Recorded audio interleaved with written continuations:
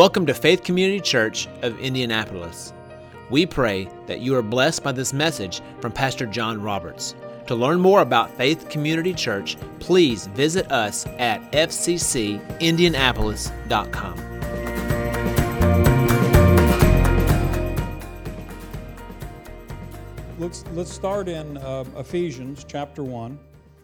And Paul here says, and I'm not going to go through all of it, but in verse 4, he says, just as he chose us in him before the foundation of the world.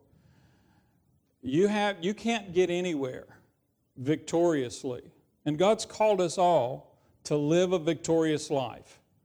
And let me start back where I started last week. And I made this was my personal testimony, but Paul did the same thing. Paul listed in one of the letters to Corinthians all of the things that he had been through. Beatings, shipwreck, betrayals. And at the end of all of this stuff, and to believe me, I probably would have quit about halfway through Paul's list. And at the end of that list, Paul made the statement, but these minor things we set aside to the glory of God, or in comparison to the glory that God's put in us. Well, and I use the testimony of when Gina had the heart attack in December. If someone would have observed me on the outside, they would have said, this man's, he's a wreck. There's no victory in his life. I was an emotional wreck. I was terrified. I mean, it shook me to the core of my, to my base.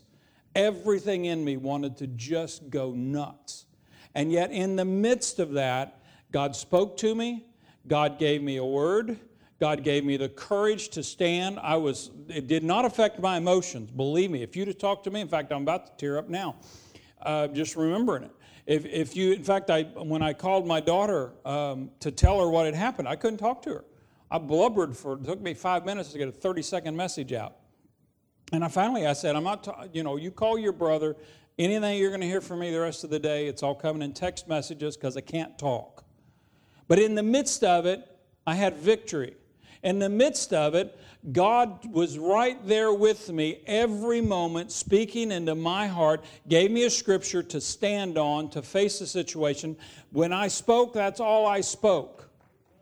That's because I knew if I get off of this little narrow thing that God showed me, I'm going to come apart at the seams. As Kenneth Copeland used to say, I'm going to be like a $3 watch. It's just, I'm going to fly apart. Well, it didn't look victorious, but I was walking in victory. So walking in victory is not having all of your external circumstances just running like clockwork. And I want to get that down to start with. That's not what I'm talking about. I'm not talking about just everything's clicking on all 8 cylinders. You're just driving down the road. The air conditioner's working fine. I'm talking about when you're off the side of the road, the car's blown up, all 4 tires went flat, and you got no gas, and you got no money. You can still walk in victory in that circumstance. When all hell breaks loose and comes against you, and every demon in hell is lined up at your front door saying, just back off and let me take one shot at him. I know you guys have had a shot, but I want one more. You can still walk in victory in the midst of all of those contrary circumstances. Victory isn't a reflection of your immediate circumstances. It's a reflection of the condition of your heart. Amen? It came, first of all, what we just read, Ephesians 1:4. Just as he chose us in him. And I'm going to refer to this. You don't have to go there, but last week we read Romans 8. It's one of my favorite passages out of the Message.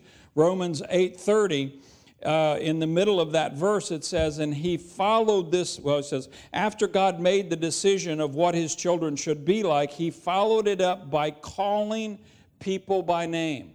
God not only chose you, but he called you by name. It's not an accident that you are a Christian. It's not an accident that you are where you are. You are where you are in natural circumstances or in your natural life because of the decisions we make.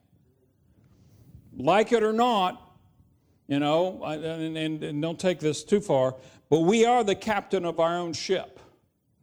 Jesus is doing or working really hard telling us which way to turn the tiller. But sometimes we don't listen. And he will steer you between some storms, but sometimes he'll steer you right through a storm, expecting you, just like he expected the disciples, to stand up and rebuke the storm. If you read that story, when they went across the lake and the storm arose, he was in the back asleep, and they woke him up, and he was not happy. He got up, he rebuked the storm, and then he rebuked the disciples for their little faith. In other words, why didn't you guys take care of this? I've shown you how to do it. Why are you dependent on me? Use your faith. You got control of this. And I read that and I'm thinking, wow, he had high expectations for these guys. Well, it's because he had chosen them. He didn't just go out. Now, he didn't just do it randomly. It says in the New Testament that Jesus only spoke what he heard the Father say. He only did what he saw the Father do.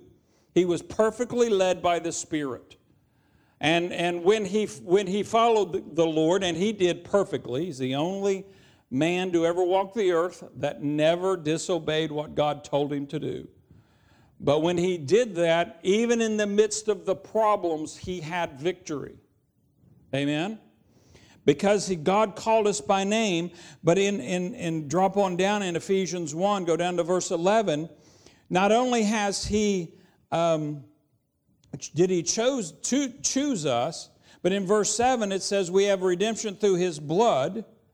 Verse 8 says he's made grace to abound toward us. And in verse 11 it says, in him also we have obtained an inheritance. This walk that we walk as Christians, it's not just a pie in the sky by and by. I don't know about you, Dean and I, Wednesday night, we were here by ourselves.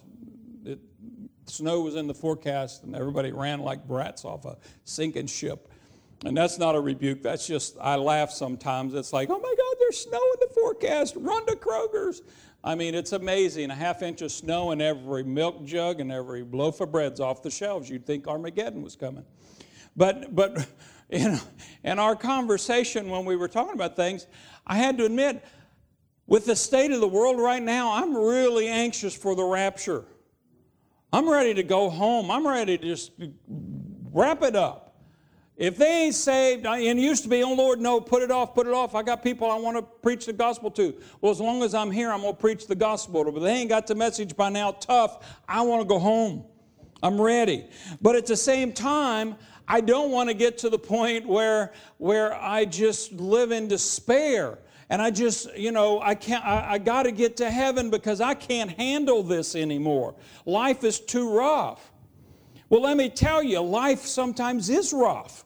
It'll beat you down and stomp you into the mud and then sit back and laugh. And when you try to get up, he'll beat you some more. But in the midst of that, we have an inheritance. And we can walk above those immediate circumstances. Amen? Now, we also saw a pattern. Verse 13 says, in him you also trusted after you heard the word of truth. There is, go over to Romans 10. I'm going to touch on this really quickly. There is a pattern that comes. In Romans chapter 10, if you read, I'm not going to go through it, but verse 11 says, for the scripture says, whoever believes on him will not be put to shame. But then verse 13 says, for whoever calls on the name of the Lord shall be saved. If you read that and reverse the order, what Paul's saying here is there's a pattern that we have to follow in order to get people saved. You have to send people out. Well, first of all, God has sent each of us out. The gospel was never designed to be preached by pastors and evangelists and missionaries. Pastors are put in the church to feed the sheep, so that the sheep are healthy, so that when they go out amongst the wolves, they can preach the gospel. Doesn't mean that pastors don't preach the gospel, but that's not a pastor's primary calling. The primary calling of each of us individually as a member of the body of Christ is to preach the gospel. So when Paul starts and says, first thing you have to do is they have to be sent, he's talking to you. Not only did he call you by name to call you out of darkness and into light, to become his child and have a relationship with me or with him, he has also called you by name and said, here is your task in this world. Preach the word. In season and out of season. When it's comfortable, when it's not comfortable. When it's accepted, when it's not accepted. Preach the word. And as St. Francis famously said, even if you have to use words, which means your life ought to preach the gospel, how you live.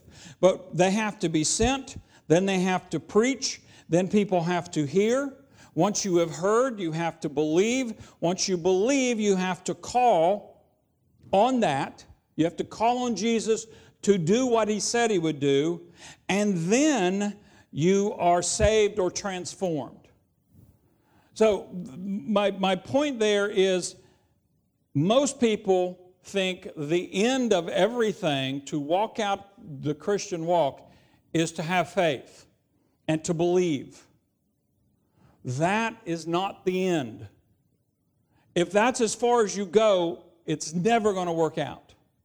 You can have a perfect knowledge of the Bible. You can believe it from, the table of contents to the maps. It's not going to do you a bit of good if that's all you do is believe it. I used to play this game when I taught school. I would sit sometimes and just sit at my desk, and I'd have my head down, and I'm moving my hand like I'm grading papers, and I'm not doing anything but just marking on a blank sheet of paper, and I'm listening. And usually when that happened is when I'd hear great theological debates break out in my classroom. You get teenagers debating deep theological thoughts. It's really good. But usually somewhere in the midst of that, I would hear, well, I believe in God, and that's good enough. James has an answer for that. He says, you believe there is one God, you do well. Even the demons believe and tremble. Believing is not enough. You have to take a step past believing to call on God to do what he said he would do in your life. It has to become personal for you. If you don't call on the Lord, you will not be saved. I don't care how much you believe it. You have to put voice to it. You have to say, God, I believe this, I want you, and when you do, you will be saved, which means you will be transformed. Amen? For us, when that happens, we become part of the one new man. And you're in Ephesians 1, drop down to Ephesians 2, verse 14. He says, he himself is our peace who has made both one. There are, we're in the midst of the political season, craziness season in our country. Happens every 4 years. Political fever breaks out. People just go crazy. But it's interesting to watch the race card be played in all of this. Because if you know the Bible, you know there are only two races in the world. There are believers and there are unbelievers.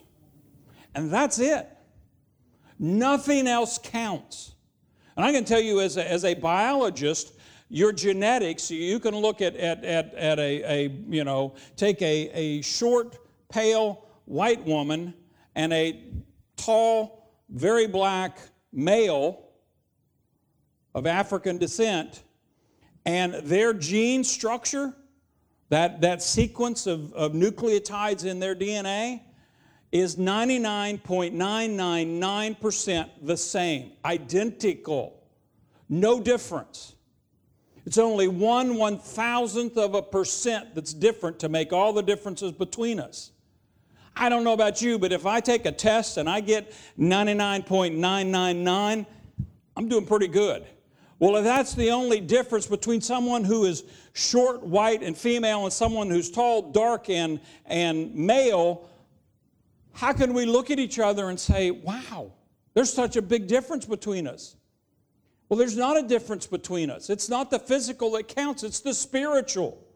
If you are a believer, Paul said, there's neither male nor female. There's neither rich nor poor. There's neither educated or uneducated. There's neither sophisticated or unsophisticated. We are all one in Christ. We are one new man in Christ.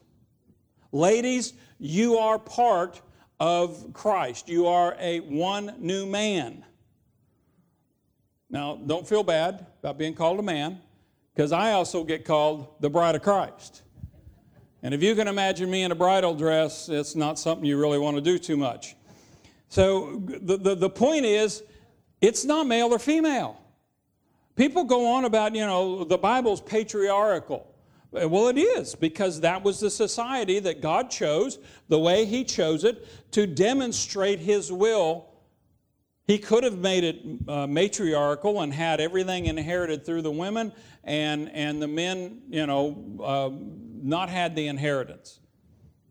What's the difference? It's an illustration. It doesn't mean that there's any difference between us, because the revelation is there's not any revelation or any difference between us. But it all comes through His blood and through His Word. Amen? Now, the pattern that we saw last week, and I know I was going to make it quick. I'm trying. We saw it in Genesis, where God created the physical universe. God spoke, and it appeared. For us, the pattern in our life is we have to hear God's Word. We have to get a revelation, or it may not even come to that level. But you become aware of the Word. You believe it, which is a choice, not a feeling. And that is important, because I guarantee you, some promises are so out there that when you first hear it, your brain is going to go tilt every time. That's how it is. Your emotions, your brain were not designed to accept this gospel automatically. You have to work at making your brain and renewing your mind and make it accept what the Word says. But you can accept that despite all of the contrary evidence out here, I accept that God's Word says this has to change, because He is true and not a liar. And He gave this to me. Once I accept that, then I have to start agreeing with Him. If I don't, if I choose not to believe, then I have set myself in league with Lucifer, who said, I'm going to put my throne above your throne. That's Isaiah 14. I don't want to put my word above His word. Let's face it, if God says something and I disagree, it's not real hard to figure out who's right. I'm a pretty smart guy. I ain't even close to that smart. If it's an argument between what God knows and what I know, if I've got any sense at all, I'm going to go with what God knows. Now, I will tell you, even in the midst of saying that there are a lot of things in this Bible that honest people can disagree about. It's just like politics. I'm slightly to the right of Attila the Hun. And I have friends that are, left of me. Let's just put it that way. We still fellowship, we still like each other, we still love each other. But are we different? Yeah. Well, who's right and who's wrong? Both. We're both right and we're both wrong. Why? Because neither one of us has all the answers. None of us have all the answers. Things that you believe and you're settled, this is how it is. Write it down right now. That ain't how it is. Because you don't have all the facts. You don't know everything. And there is room to improve on everything we have. Everything you think you know, there is room to improve on all of it. Amen? But we do have this pattern. Now, I made this statement last week, and this is where I'm going to start today. And I know, 20-minute introduction, right? Hey, I took 20 minutes to cover what I took over an hour last week, so I'm doing good. Part 2, though, you can never rise up beyond your revelation of who you are in Christ. That is the absolute foundation for everything you will ever live out. We have little books out here. If you don't have one in the Visitor Center or the Welcome Center out here, we have little books by Kenneth E. Hagin, In Christ. I encourage you, if you don't own one, get one. Open it up, go through it, look at the Scriptures, go to your Bible, read them, mark them, and learn those Scriptures. It is the most important thing you will ever do as a Christian, is to learn who you are in Christ. Because it is the foundation. Because the devil will always be quick to remind you of who you are and what you have done and what your past did. What your past is. But that past is dead and gone. I'm a new creature. I'm a new creation. What I did 5 minutes ago doesn't matter. It's dead and gone. It's like taking a video. You know, I love to watch, my wife hates them, but I love old black and white movies. I really love the old detective, there's a term for it and I lost it now. They made these old detective movies in the 50s when they had color movies, but they're all black and white. And there's something about them that I like them. But, totally forgot. When you watch these old movies, you watch these people on this film, and they're alive, they're vital, they're moving, they're talking, and yet they're dead in the grave. They're not around anymore. They have the appearance of life, but they're not alive. It's just an image. Well, that's how your past is. It appears alive. It appears like it really has some influence, but in actuality, it's dead and it's gone. Let the dead bury the dead. You move on in what you are. Your life is in the right now. And it's the right now that's going to affect your future. That's why God gave us 1 John 1:9. When the devil starts beating your brains out about your past, then if nothing else, just go to 1 John 1:9 and say, Lord, I hadn't even thought about that, but the devil's bringing it up real clearly right here, right now. I'm just settling it right now. That was sin. Doesn't matter whether it's 5 minutes or 5 years or 50 years. If you're being tormented by it, take a second, get it under the blood, but then go to the rest of the verse and believe that God is faithful to forgive you and cleanse you from all unrighteousness, and put it behind you and realize that's dead, that's gone, it doesn't affect me. That's not who I am. Who I am is who Jesus is. I am seated with Him in heavenly places. He's raised me up to be with Him. I rule and reign in Christ. If I rule and reign. If I stay in the here and now and in my past, I'm going to be defeated all the time. There is nothing but defeat in looking at who you used to be and what you used to do. There is only victory in sitting with Him in heavenly places and realizing He's given me authority. I have authority over my life.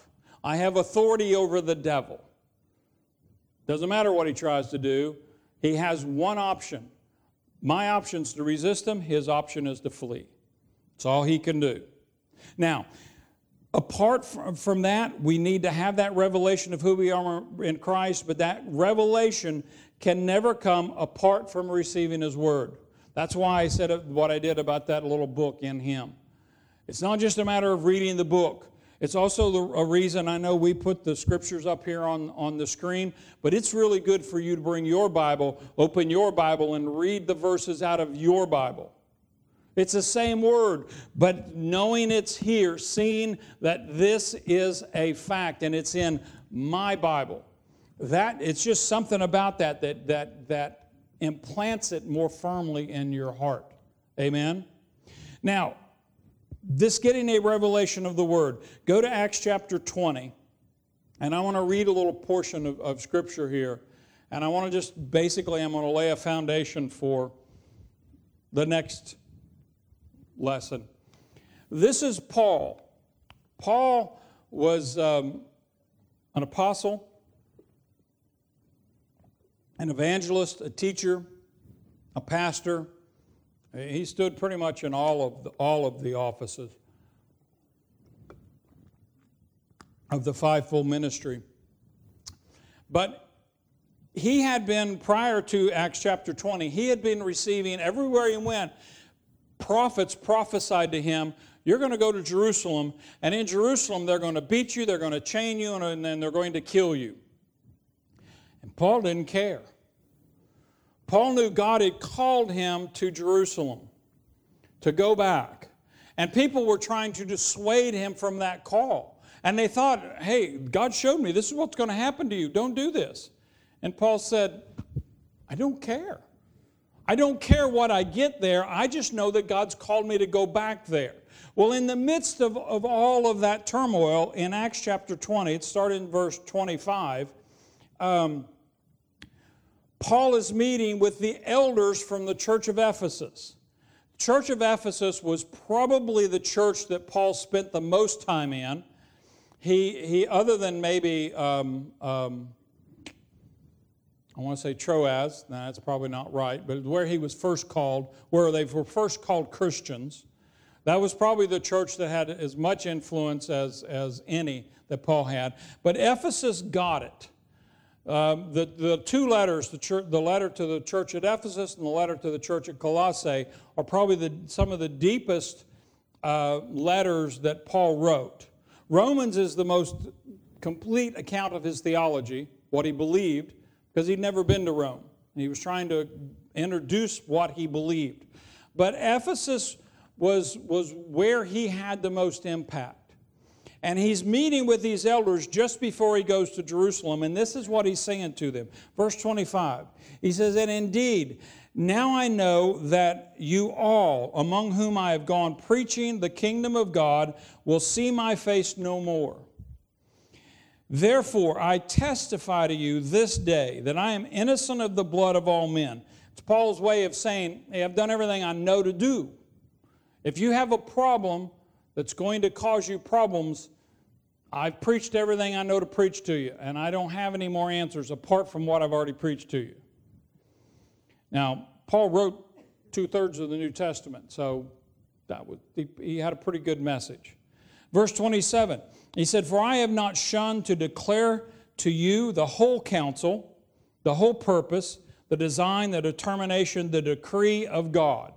I added those others. But that's what that means, the whole counsel. Because I heard Kenneth Copeland say one time he didn't preach the whole gospel of Christ because he didn't know the whole gospel of Christ. Well, that is true in one sense. We don't know it all. But if you read the Bible, you do know the purpose. We do know God's design, and we do know what God's decrees are. And Paul preached it completely to them. Verse 28 says, therefore, take heed to yourselves and to all the flock, among which the Holy Spirit has made you overseers, to shepherd the church of God, which he purchased with his own blood. For I know this, that after my departure, savage wolves will come in among you, not sparing the flock. Remember, Paul is heading off to Jerusalem. He thinks he's going to die there. These are his final words to this church that he's poured his life out to. He says, not only are savage wolves going to come in amongst you, but verse 30, also from among yourselves men will rise up, speaking perverse things to draw away the disciples after themselves. You're going to have two sets of problems, guys. You're going to be attacked from without, and you're going to be attacked from within. Church is no different today. You're no different today. Just your own personal life. There's only two things that you have to worry about. The attacks the enemy throws at you from outside, and the attacks your own mind and unrenewed mind throws at you from the inside. And you will get both. But notice what he says here. Therefore watch, be on guard, and remember that for 3 years I did not cease to warn everyone night and day with tears. So now, brethren, I commend you to God and to the word of his grace. He's turning this church over. And these are the two things that he's commending them to. Now, let me stop right there and get a little technical with you, and I don't mean to overwhelm you with technicalities. But the Greek word there for commend, and I'm even going to try to pronounce it, but it is in the indicative mood. The indicative mood in Greek means that it's an action that takes place right now, but it has a continuous and progressive effect for the future. So it's something I do now, but the ripples carry out. And in this case, they carry out for all time. Paul's commending them. He's giving them something that he's saying, this is yours right now. This word commend, and there are 4 places in when it talks about the parable of feeding the 5,000, that same Greek word is translated distribute, to distribute the food. When Jesus was on the cross, he said, Father, into your hands I commit my spirit. Same Greek word for commit. And then Timothy, Paul said in both letters to Timothy, he used the English Standard Translation, translated this same word, to entrust. So he's saying, and I said that because when I read I commend, it's like that means, I don't know, commend just doesn't mean a lot to me. But to distribute, to commit, to entrust, I'm giving it to you now, and it's going to have ramifications down through your lives, and in this case, down through history. So I commend you to 2 things. To God, you got to have a living relationship with the Father, but also the Word of His grace.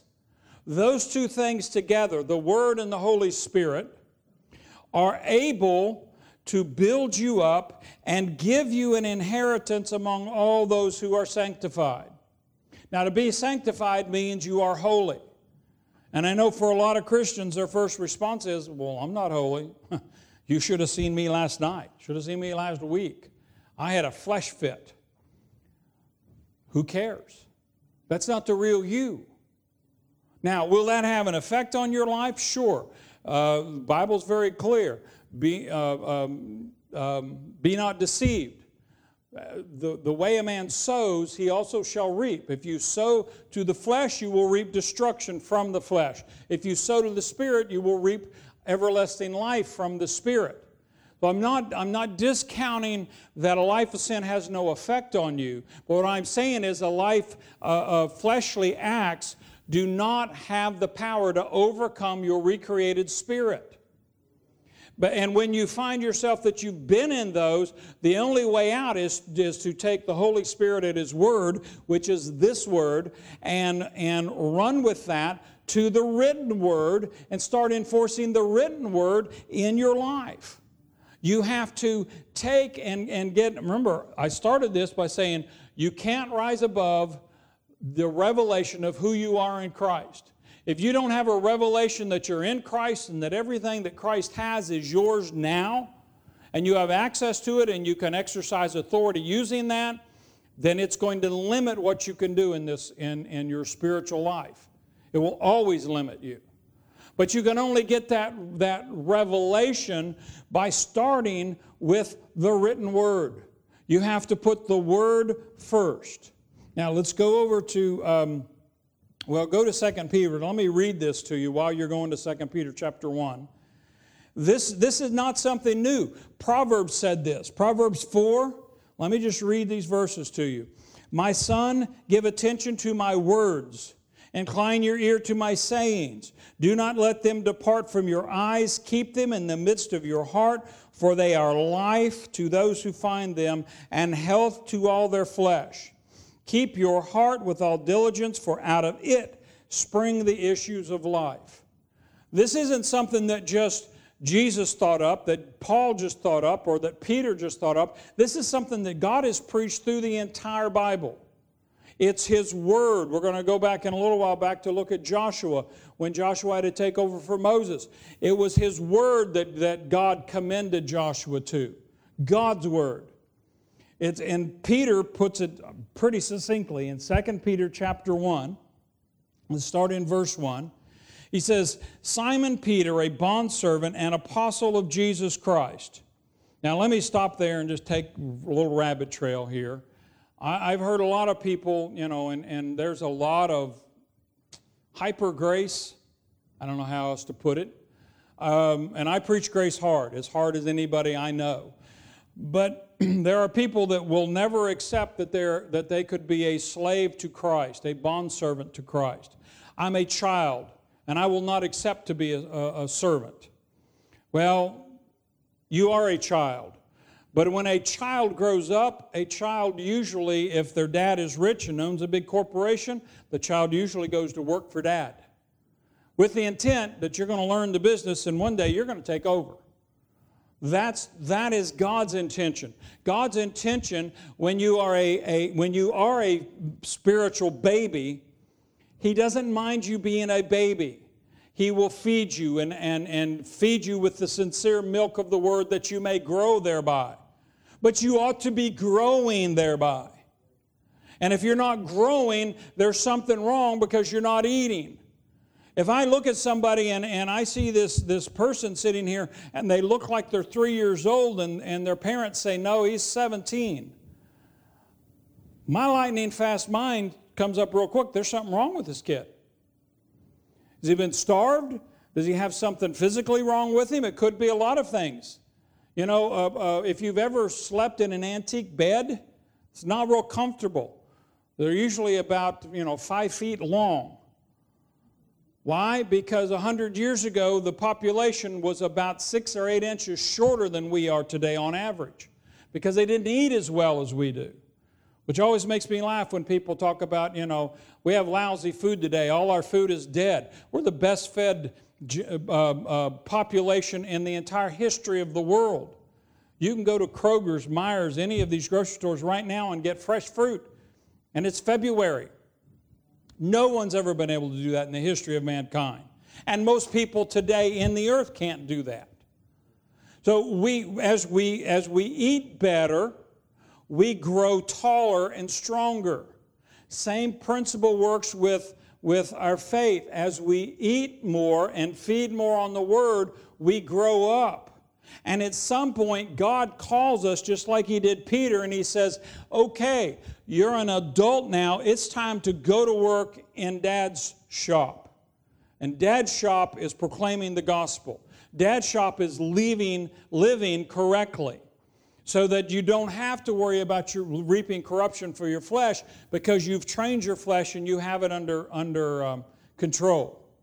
And that just doesn't mean that you don't smoke, cuss, drink, and party.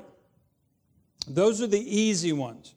If you want to read the real hard ones, go back to Proverbs and look at the 7 deadly sins. 5 of them deal with the mouth. James deals with the tongue. When you read the list of the works of the flesh in Galatians, most of them deal with words and attitudes.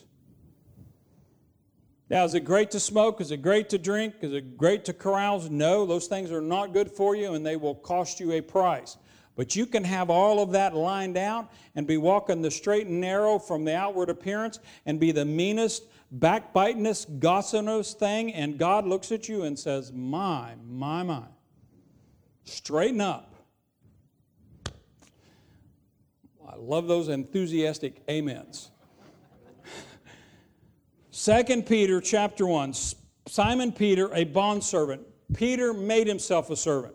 He said, God, I am a mature Christian. I am grown up, and I want to work for you. This is my life. Now, you may earn a paycheck some other way, but your life is being a Christian. That's your calling. That's your vocation. That's your full-time job. Even when you're working and getting a paycheck somewhere, you're still a bondservant of Christ. You may not be called to be an apostle. You are called to be a bondservant. To those who have obtained like precious faith. I want to camp there just a second. Peter says it, we have the exact same faith that Jesus had. The exact same faith that Peter had. Same quality, same status, nothing's different. Peter, Paul, none of the apostles, none of the first century Christians had anything on our faith. We stand with them, equal to them. Now I tell you, when you start declaring, I have the same faith that Peter does and that Paul does, a lot of people will look at you and say, you're really full of yourself. No, I'm full of God. I'm seated in heavenly places with Him. When the Father looks at me, all He sees is Jesus. He's given me everything that He is. Amen? We'll let the Spirit in.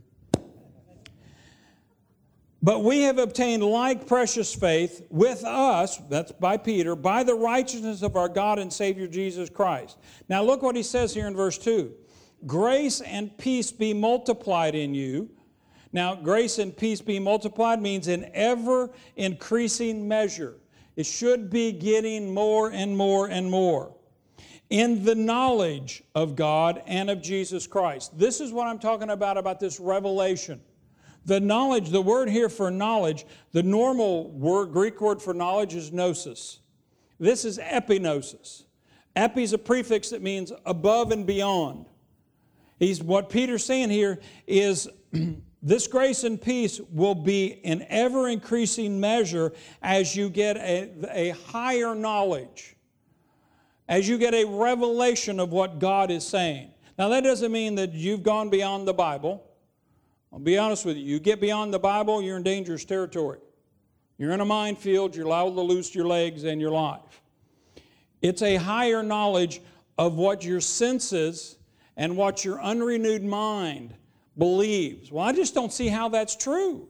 I don't understand how that can be. Well, quit trying to figure it out. Just believe it and act on it. It's a higher knowledge.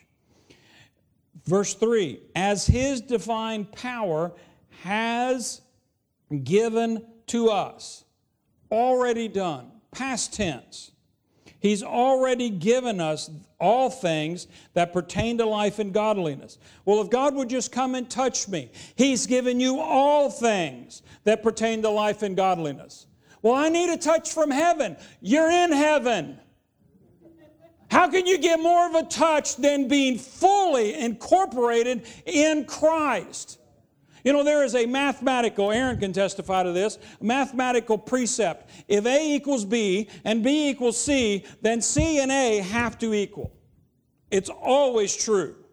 Well, if Jesus is in the Father, and I am in Jesus, then I am in the Father. If Jesus and the Father are one, and I and Jesus are one, then me and the Father are one. I'm just like Him. It's not anything that I did. It's Him grabbing me, pulling me out of that muck and mire, and setting me in heavenly places, saying, I have recreated you, made you fit to be part of my kingdom.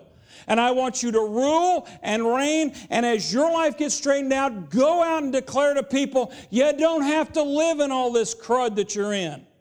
There's a better way. But He's already given it to us. It's mine now. But if I don't have that knowledge, if that hasn't become mine, I can't walk in it. And if I don't have the knowledge, I can't walk in it. If I don't walk in it, it's not going to change my life. And that's why when you look at most Christians, they don't look any different than the world they live in. God help us. Brother Hagin was not a super spiritual giant. He was what ordinary Christians should be. You look at Oral Roberts. You look at all of the, Billy Graham. I admire all of those men and many more.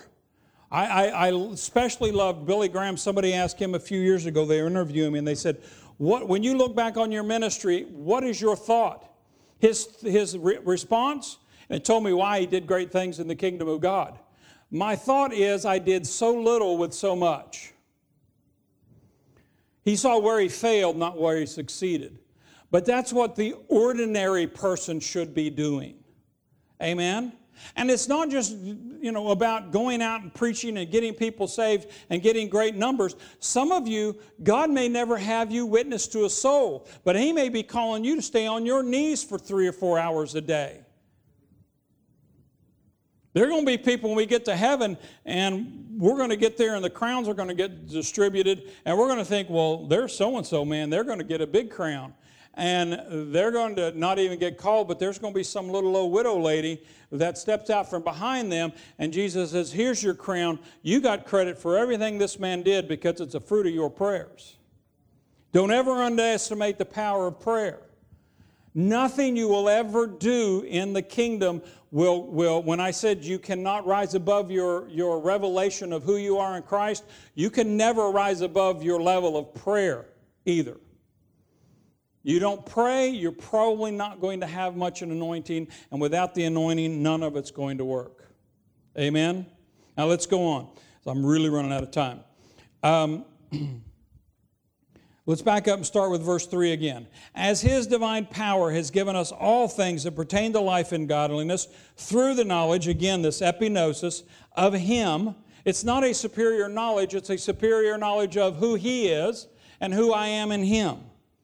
It's through the knowledge of Him who called us by glory and virtue, by which have been given to us exceedingly great and precious promises. That's the Bible. That through these you may be partakers of the divine nature, having escaped the corruption that is in the world through lust. It's through believing and acting on the promises that you escape the corruption. And that word there, worlds, doesn't have to do with the physical earth. If it meant the planet Earth, it would be the word geo. It's the Greek word cosmos, which means the world system. That's the world system that came into effect when Adam fell and Satan took over. Our problem is not with the physical earth. Now, the physical earth is messed up.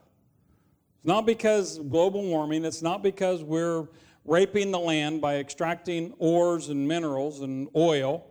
It's because the devil has charge of the world system.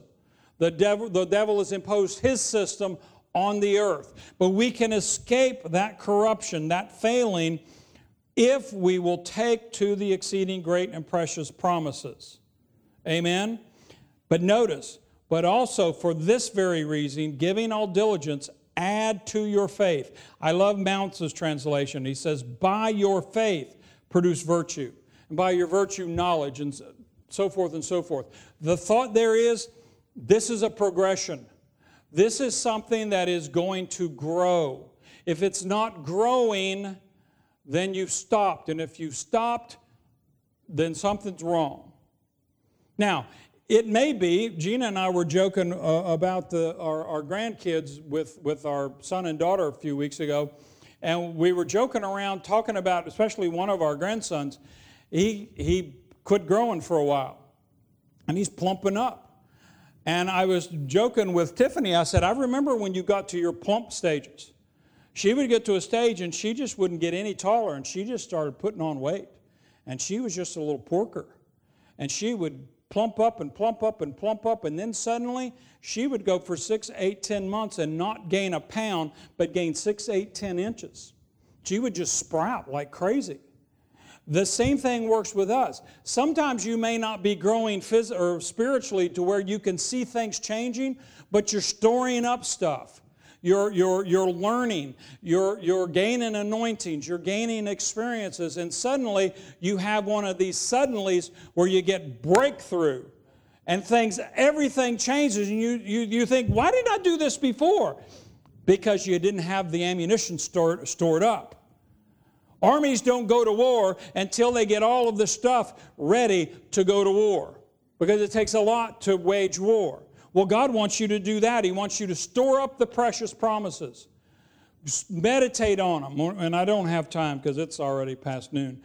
But we'll pick this up next week. Pastor Chuck has graciously allowed me to keep going.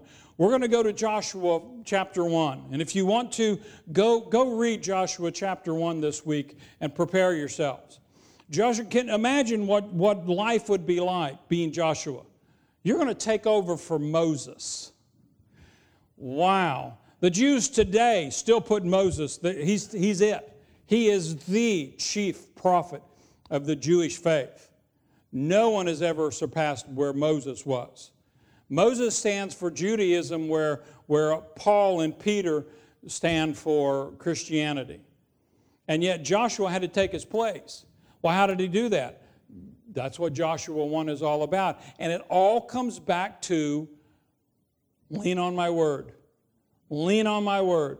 I've given you this. I've given you these promises. I gave Moses this word. Now I'm going to fulfill it through you.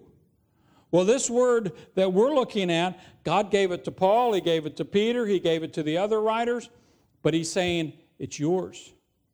It's yours. It belongs to you. You got to make it personal. If it's not personal, then you're not going to be able to use it. Amen?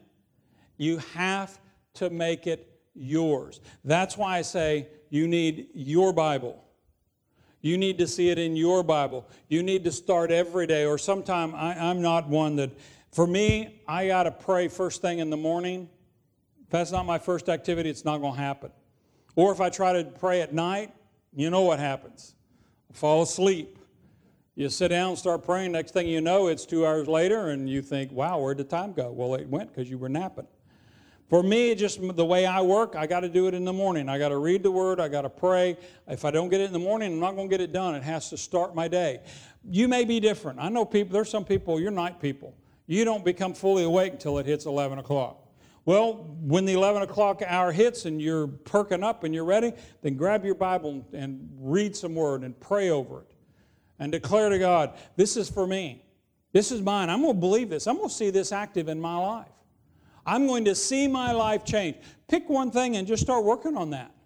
Renew your mind and see God do it in your life. Make it your life's goal to progress in that area. Amen? And as you do, you will start to see victory. God will, remember, God's always speaking. If you're not hearing Him, it's probably because you're not listening, or there's so much background noise that you can't hear Him. Amen?